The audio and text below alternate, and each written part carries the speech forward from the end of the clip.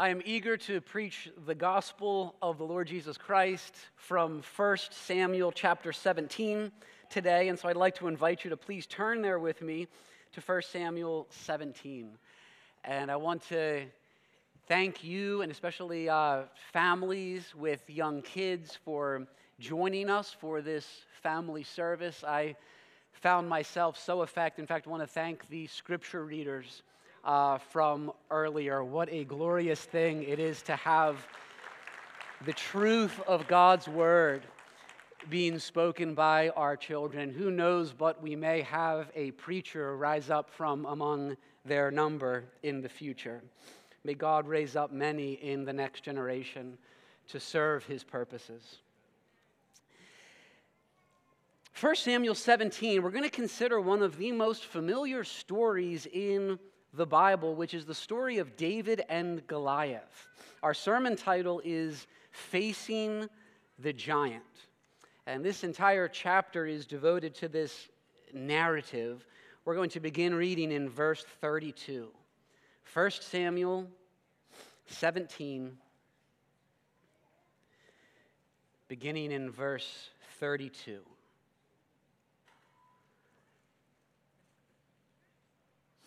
This is God's holy and authoritative word. And David said to Saul, "Let no man's heart fail because of him," because of Goliath. "Your servant will go and fight with this Philistine." And Saul said to David, "You are not able to go against this Philistine to fight with him, for you are but a youth, and he has been a man of war from his youth." But David said to Saul, "Your servant used to keep sheep for his father, and when there came a lion or a bear and took a lamb from the flock, I went after him and struck him and delivered it out of his mouth. And if he rose against me, I caught him by his beard and struck him and killed him. Your servant has struck down both lions and bears, and this uncircumcised Philistine shall be like one of them, for he has defied the armies of the living God." And David said, "The Lord who delivered me from the paw of the lion and from the paw of the bear will deliver me from the hand of this Philistine." And Saul said to David, "Go, and the Lord be with you." Then Saul clothed David with his armor. He put a helmet of bronze on his head and clothed him with a coat of mail. And David strapped his sword over his armor. And he tried in vain to go, for he had not tested them. Then David said to Saul, "I cannot go with these, for I have not tested them." So David put them off. Then he took his staff in his hand and chose 5 smooth stones from the brook and put them in his shepherd's pouch. His sling was in his hand, and he approached the Philistine. And the Philistine moved forward and came nearer to David with his shield bearer in front of him. And when the Philistine looked and saw David, he disdained him, for he was but a youth, ruddy and handsome in appearance. And the Philistine said to David, "Am I a dog that you come to me with sticks?" And the Philistine cursed David by his gods. The Philistine said to David, "Come to me, and I will give your flesh to the birds of the air and to the beasts of the field." Then David said to the Philistine, "You come to me with a sword and with a spear and with a javelin, but I come to you in the name of the Lord of hosts, the God of the armies of Israel, whom you have defied. This day the Lord will deliver you into my hand, and I will strike you down and cut off your head. And I will give the dead bodies of the host of the Philistines this day to the birds of the air and to the wild beasts of the earth, that all the earth may know that there is a God in Israel, and that all this assembly may know that the Lord saves not with sword and spear, For the battle is the Lord's, and he will give you into our hand." When the Philistine arose and came and drew near to meet David, David ran quickly toward the battle line to meet the Philistine. And David put his hand in his bag and took out a stone and slung it and struck the Philistine on the forehead. The stone sank into his forehead and he fell on his face to the ground. So David prevailed over the Philistine with a sling and with a stone and struck the Philistine and killed him. There was no sword in the hand of David. And that seems like a good place to stop in our family service, because something unfortunate happens to Goliath's head in the next verse. May God bless the preaching of his word. In the animated movie Inside Out, there is a character named Fear, who is one of the emotions that lives inside of Riley's head. Fear's main job is to protect Riley and keep her safe. He is constantly on the lookout for potential disasters and spends time evaluating the possible dangers, pitfalls, and risks involved in Riley's everyday activities. There are, in fact, very few activities and events that Fear does not find to be dangerous and possibly fatal. We are all familiar with the experience of fear. The Bible, in fact, is forthright in communicating that there are many fearful things in this fallen world, things to appropriately be afraid of. If you have never had fear in this life, it would seem that you are a bit out of touch with reality. And more than that, if you've never had fear, you can't be courageous, because courage, by definition, requires the presence of fear. If there is no fearful circumstance, there can be no courage involved.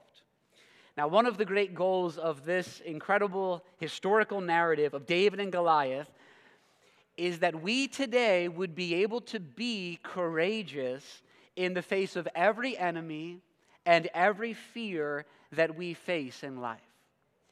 So what God's doing is working in us a courage and a fearlessness as we move through life in a fallen world that is full of scary and fearful things. But the way that we get to that place of courage and strength is a lot different than what most people think. On the one hand, the world says that the way to handle fear and be courageous is the way of Goliath. You see this in all of the self-help books and the podcasts and so on. Get stronger, accumulate power and resources, rely on your skills, increase your self-confidence, your self-esteem, your self-assertion, stifle your fears, visualize the victory. All of that is the way of Goliath. Goliath has no fear. His self-confidence is through the roof. And it's because he's relying on his armor and his skills. But it is a false courage, and we know that it doesn't work out well for him. On the other hand, there are a lot of Christians who think, and you can see even some Christians who read the story this way, who think that the way to handle fear and to be courageous is to be like David. There are a lot of people who teach that we should identify primarily with David when we read this story. And so we should realize that little people can do big things too. We should seek to follow the example of David by courageously running toward our own giants. What that misses is something really, really important, and that is how God himself decisively defeats our enemies and delivers us from fear by the one man who fought for us and triumphed for us, which is the main point of this story.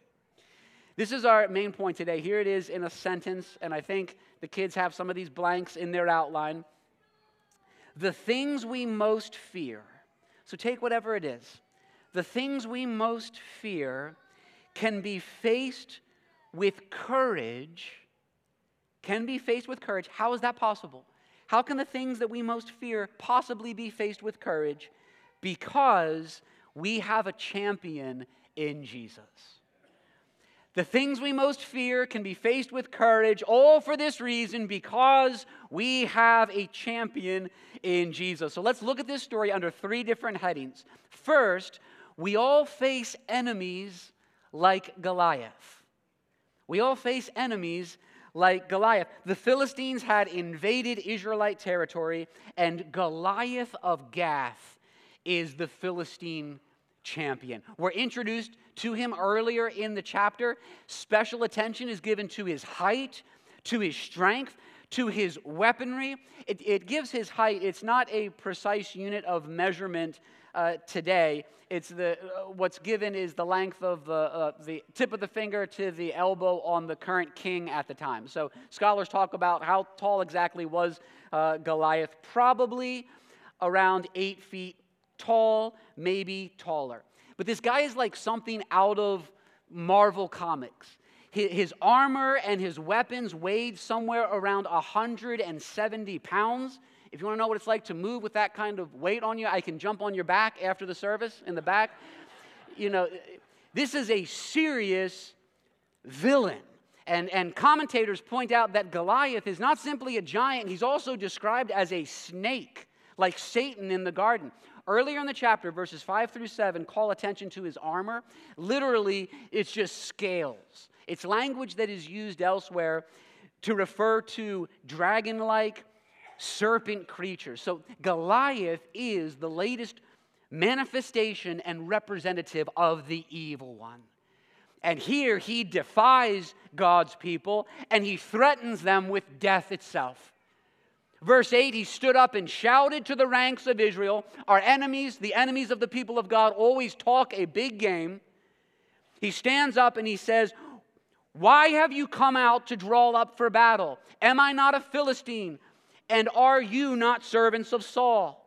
Choose a man for yourselves and let him come down to me. And if he is able to fight with me and kill me, then we will be your servants. But if I prevail against him and kill him, then you shall be our servants and serve us." So armies were lined up against each other. Goliath is shouting this. And then in verse 10, the Philistine said, "I defy the ranks of Israel this day. Give me a man that we may fight together." So here's what Goliath wants: a challenger to face him in single representative combat, so that whoever wins that battle wins the whole thing. That point of it being a representative battle is going to be important. Goliath is a source of fear. He is representative of all that we are tempted to fear and all that stands against us. What do we fear in life? We don't want to lose relationships that are valuable to us. We don't want to lose financial stability. We don't want to lose good health in ourselves or in those we love. We fear failing. We fear the future. We fear the direction that culture is heading. And the greatest and most fearful enemies we face, we know, are sin, death, Satan, and hell itself. These are the great enemies representative in Goliath. There is a children's song that my friend Dave Fournier wrote called "The Scariest Song." It's a good song for this time of the year. He says, "What's the scariest of woes? Some say snakes and some say spiders. What strikes terror to your toes? Some say floods and some say fires. Some say dentist drills or creepy clowns, climbing up or falling down. But I'll tell you what's the scariest around. Sin. It's the scariest. Sin hurts everyone. Sin, how it hides in us. It's all the wrong we've done. It separates us from our God behind these prison walls. Oh, sin is the scariest of all. We all face enemies like Goliath, and the greatest of these are sin and the eternal judgment that we deserve, every one of us, for our many sins. Not only that, this is point number 2. Not only do we all face enemies like Goliath, point 2, we are all helpless like the Israelites. We are all helpless like the Israelites. It gets worse because not only do we have great enemies, we are helpless before them. After Goliath speaks, verse 11 says, when Saul and all Israel heard these words of the Philistine, they were dismayed and greatly afraid. A lot of people, again, they read this story, they put themselves in the story as David. Do you know who we are like? Do you know who I am like? The scared Israelites. That's where we see it. Dismayed and greatly afraid. We don't have the courage we need to get through life. We are like Saul, paralyzed and selfish. We would expect Saul to go out and fight. He's the king, but he cares only for himself. Saul offers to have David use his armor. It's like, I certainly won't be needing this. No way I'm going out there. We are like David's older brother also in the text, Eliab, in verses 28 through 30. He's angry at David. He's misjudging and mistreating the one who will save them. He's doubting the power of God to help us. In Israel, we see the condition of all of humanity. This is a picture of the world today. We have all sinned against God. We have all failed to live as we ought, and we rightly tremble with fear before the enemies of sin and death. Because what can we do to help ourselves? Try to be better people? It will not work. We are trespassers. We have transgressed the law of God, and whoever stumbles at just one point, Scripture says, is guilty of breaking all of it. What will we do about the problem of sin in our lives? Humanity is every bit as helpless and hopeless as the Israelites. Incapable of defeating the giant, cowering in fear, if we are honest with ourselves and the situation we are in, having rebelled against the God who made us. And left to ourselves, friends, we have no hope, but only certain judgment from a holy God for our sin. This is the great dilemma. We need a hero. We need a champion. We need a savior. Now, David, the son of Jesse, was introduced earlier in the chapter, tending his father's sheep. Scholars think he was probably 13 to 17 years old. Where are our 13 to 17 year olds? Just raise hands, 13, 17? Okay, yeah. So there's our Davids. All right, we're Israel. It's not looking good. This is what we've got. All right? And he brings bread to camp for his brothers, and then David hears Goliath doing his thing, shouting, challenging, send out a man, all of that. He hears that, and it's emphasized again, verse 24.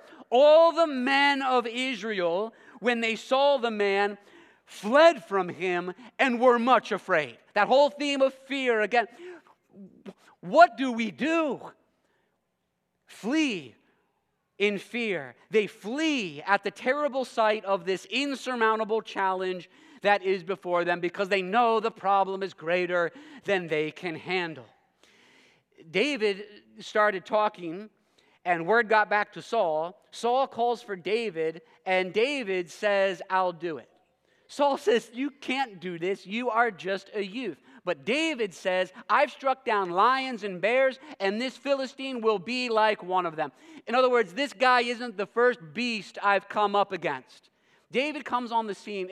You have to sense some of the energy he brings. He shows up young, scrappy, and hungry with faith that God's people have faced giants before. He is not throwing away his shot.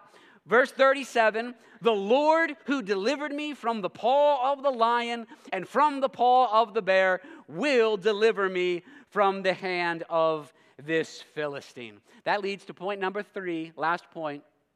We all need a champion like David. We all need a champion like David. Beginning in verse 43, the trash talking between Goliath and David begins. Goliath sees this teenager wearing no armor, holding a staff in his hand.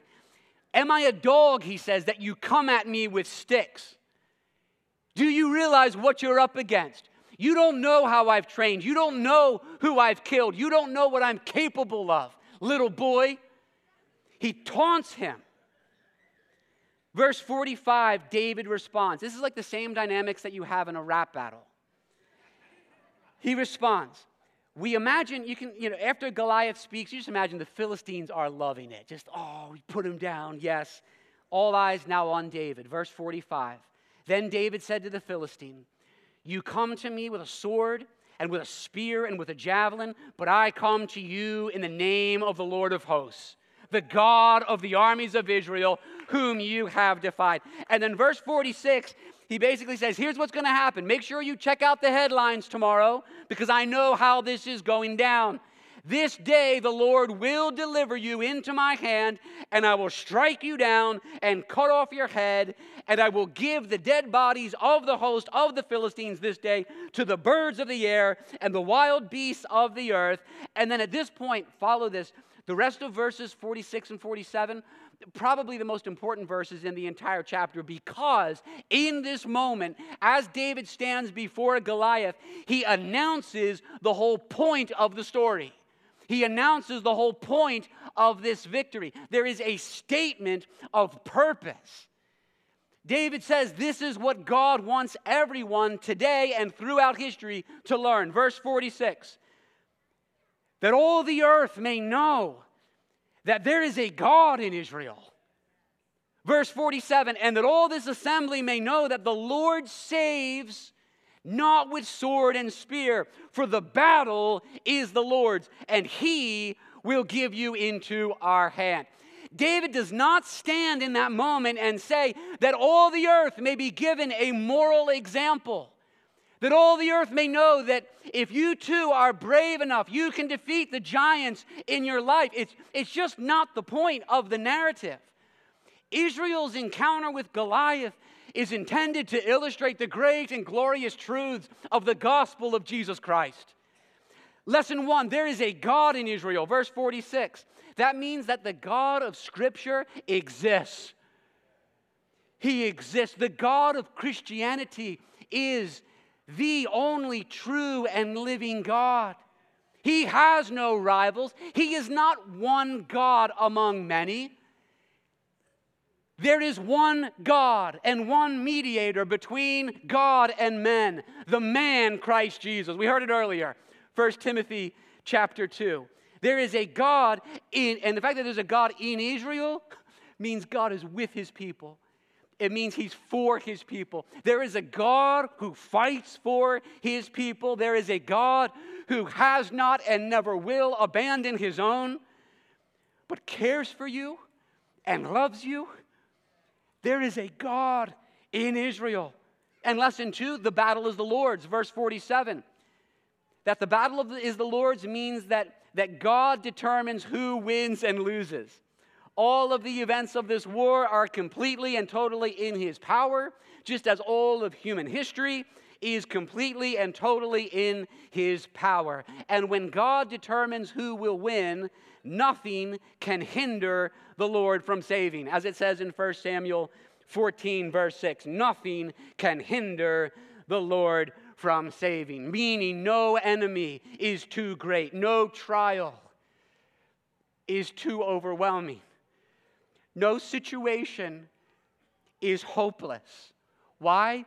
For the battle belongs to the Lord. Lesson 3, and this is emphasized repeatedly in the text, and has to do with revealing how the Lord saves his people. Lesson 3, from what David says in those verses. Verse 47, the Lord does not save by sword or spear. Major theme in the narrative. Earlier in verse 7, Goliath has a sword. Verse 39, David rejects the sword that Saul offers him. Verse 43, Goliath comments on the fact that David doesn't have a sword. Verse 45, David contrasts trusting in swords with trusting in God. Verse 47, it is not by sword that the Lord saves. And then verse 50 reiterates that David conquered without a sword. What is the significance of that? It's here. God is teaching us about the way salvation and deliverance comes. Then and today, it is not by might, it is not by morality, it is not by anything that you and I bring and contribute. To trust in a sword, and there are so many who do it today, and so many religious people and professing Christians who are doing it today. To trust in a sword means that you trust in anything other than God Himself for salvation. God can save you, but it means that you must lay down the weapons of your good works and your moral performance. It means I cannot trust in what I have done. I cannot trust in who I am. I can't rely on being a good person. In fact, I need to acknowledge I'm not a good person. I need to acknowledge that I have sinned much. For by grace you have been saved through faith, and this is not your own doing. It is the gift of God, not a result of works, so that no one may boast. Salvation comes by grace alone, through faith alone, in Christ alone, as revealed in Scripture alone, for the glory of God alone. That is salvation according to God's word. Just think about, read the narrative and consider, what did the Israelites and what did Saul contribute to the victory? You know what the answer is? Absolutely nothing. They contributed nothing. They did nothing to win except have the right man on their side, the man of God's own choosing. Someone else won the battle for them. A victory was imputed to them. And David says, let all the earth know this is how God saves. The message of the Bible is not be like David. It's you need a David, and you have a David in Jesus Christ. You see, there is another shepherd, another warrior, another champion who would come from the city of David, born in David's family. He too would have zeal for the honor of God. He too would step forward and volunteer, willingly and bravely entering the battle. He too would be despised and looked down upon, rejected as folly by the world. He too would bring salvation through weakness. He too would not only risk his life, but lay down his life, and in doing so would save many from certain death.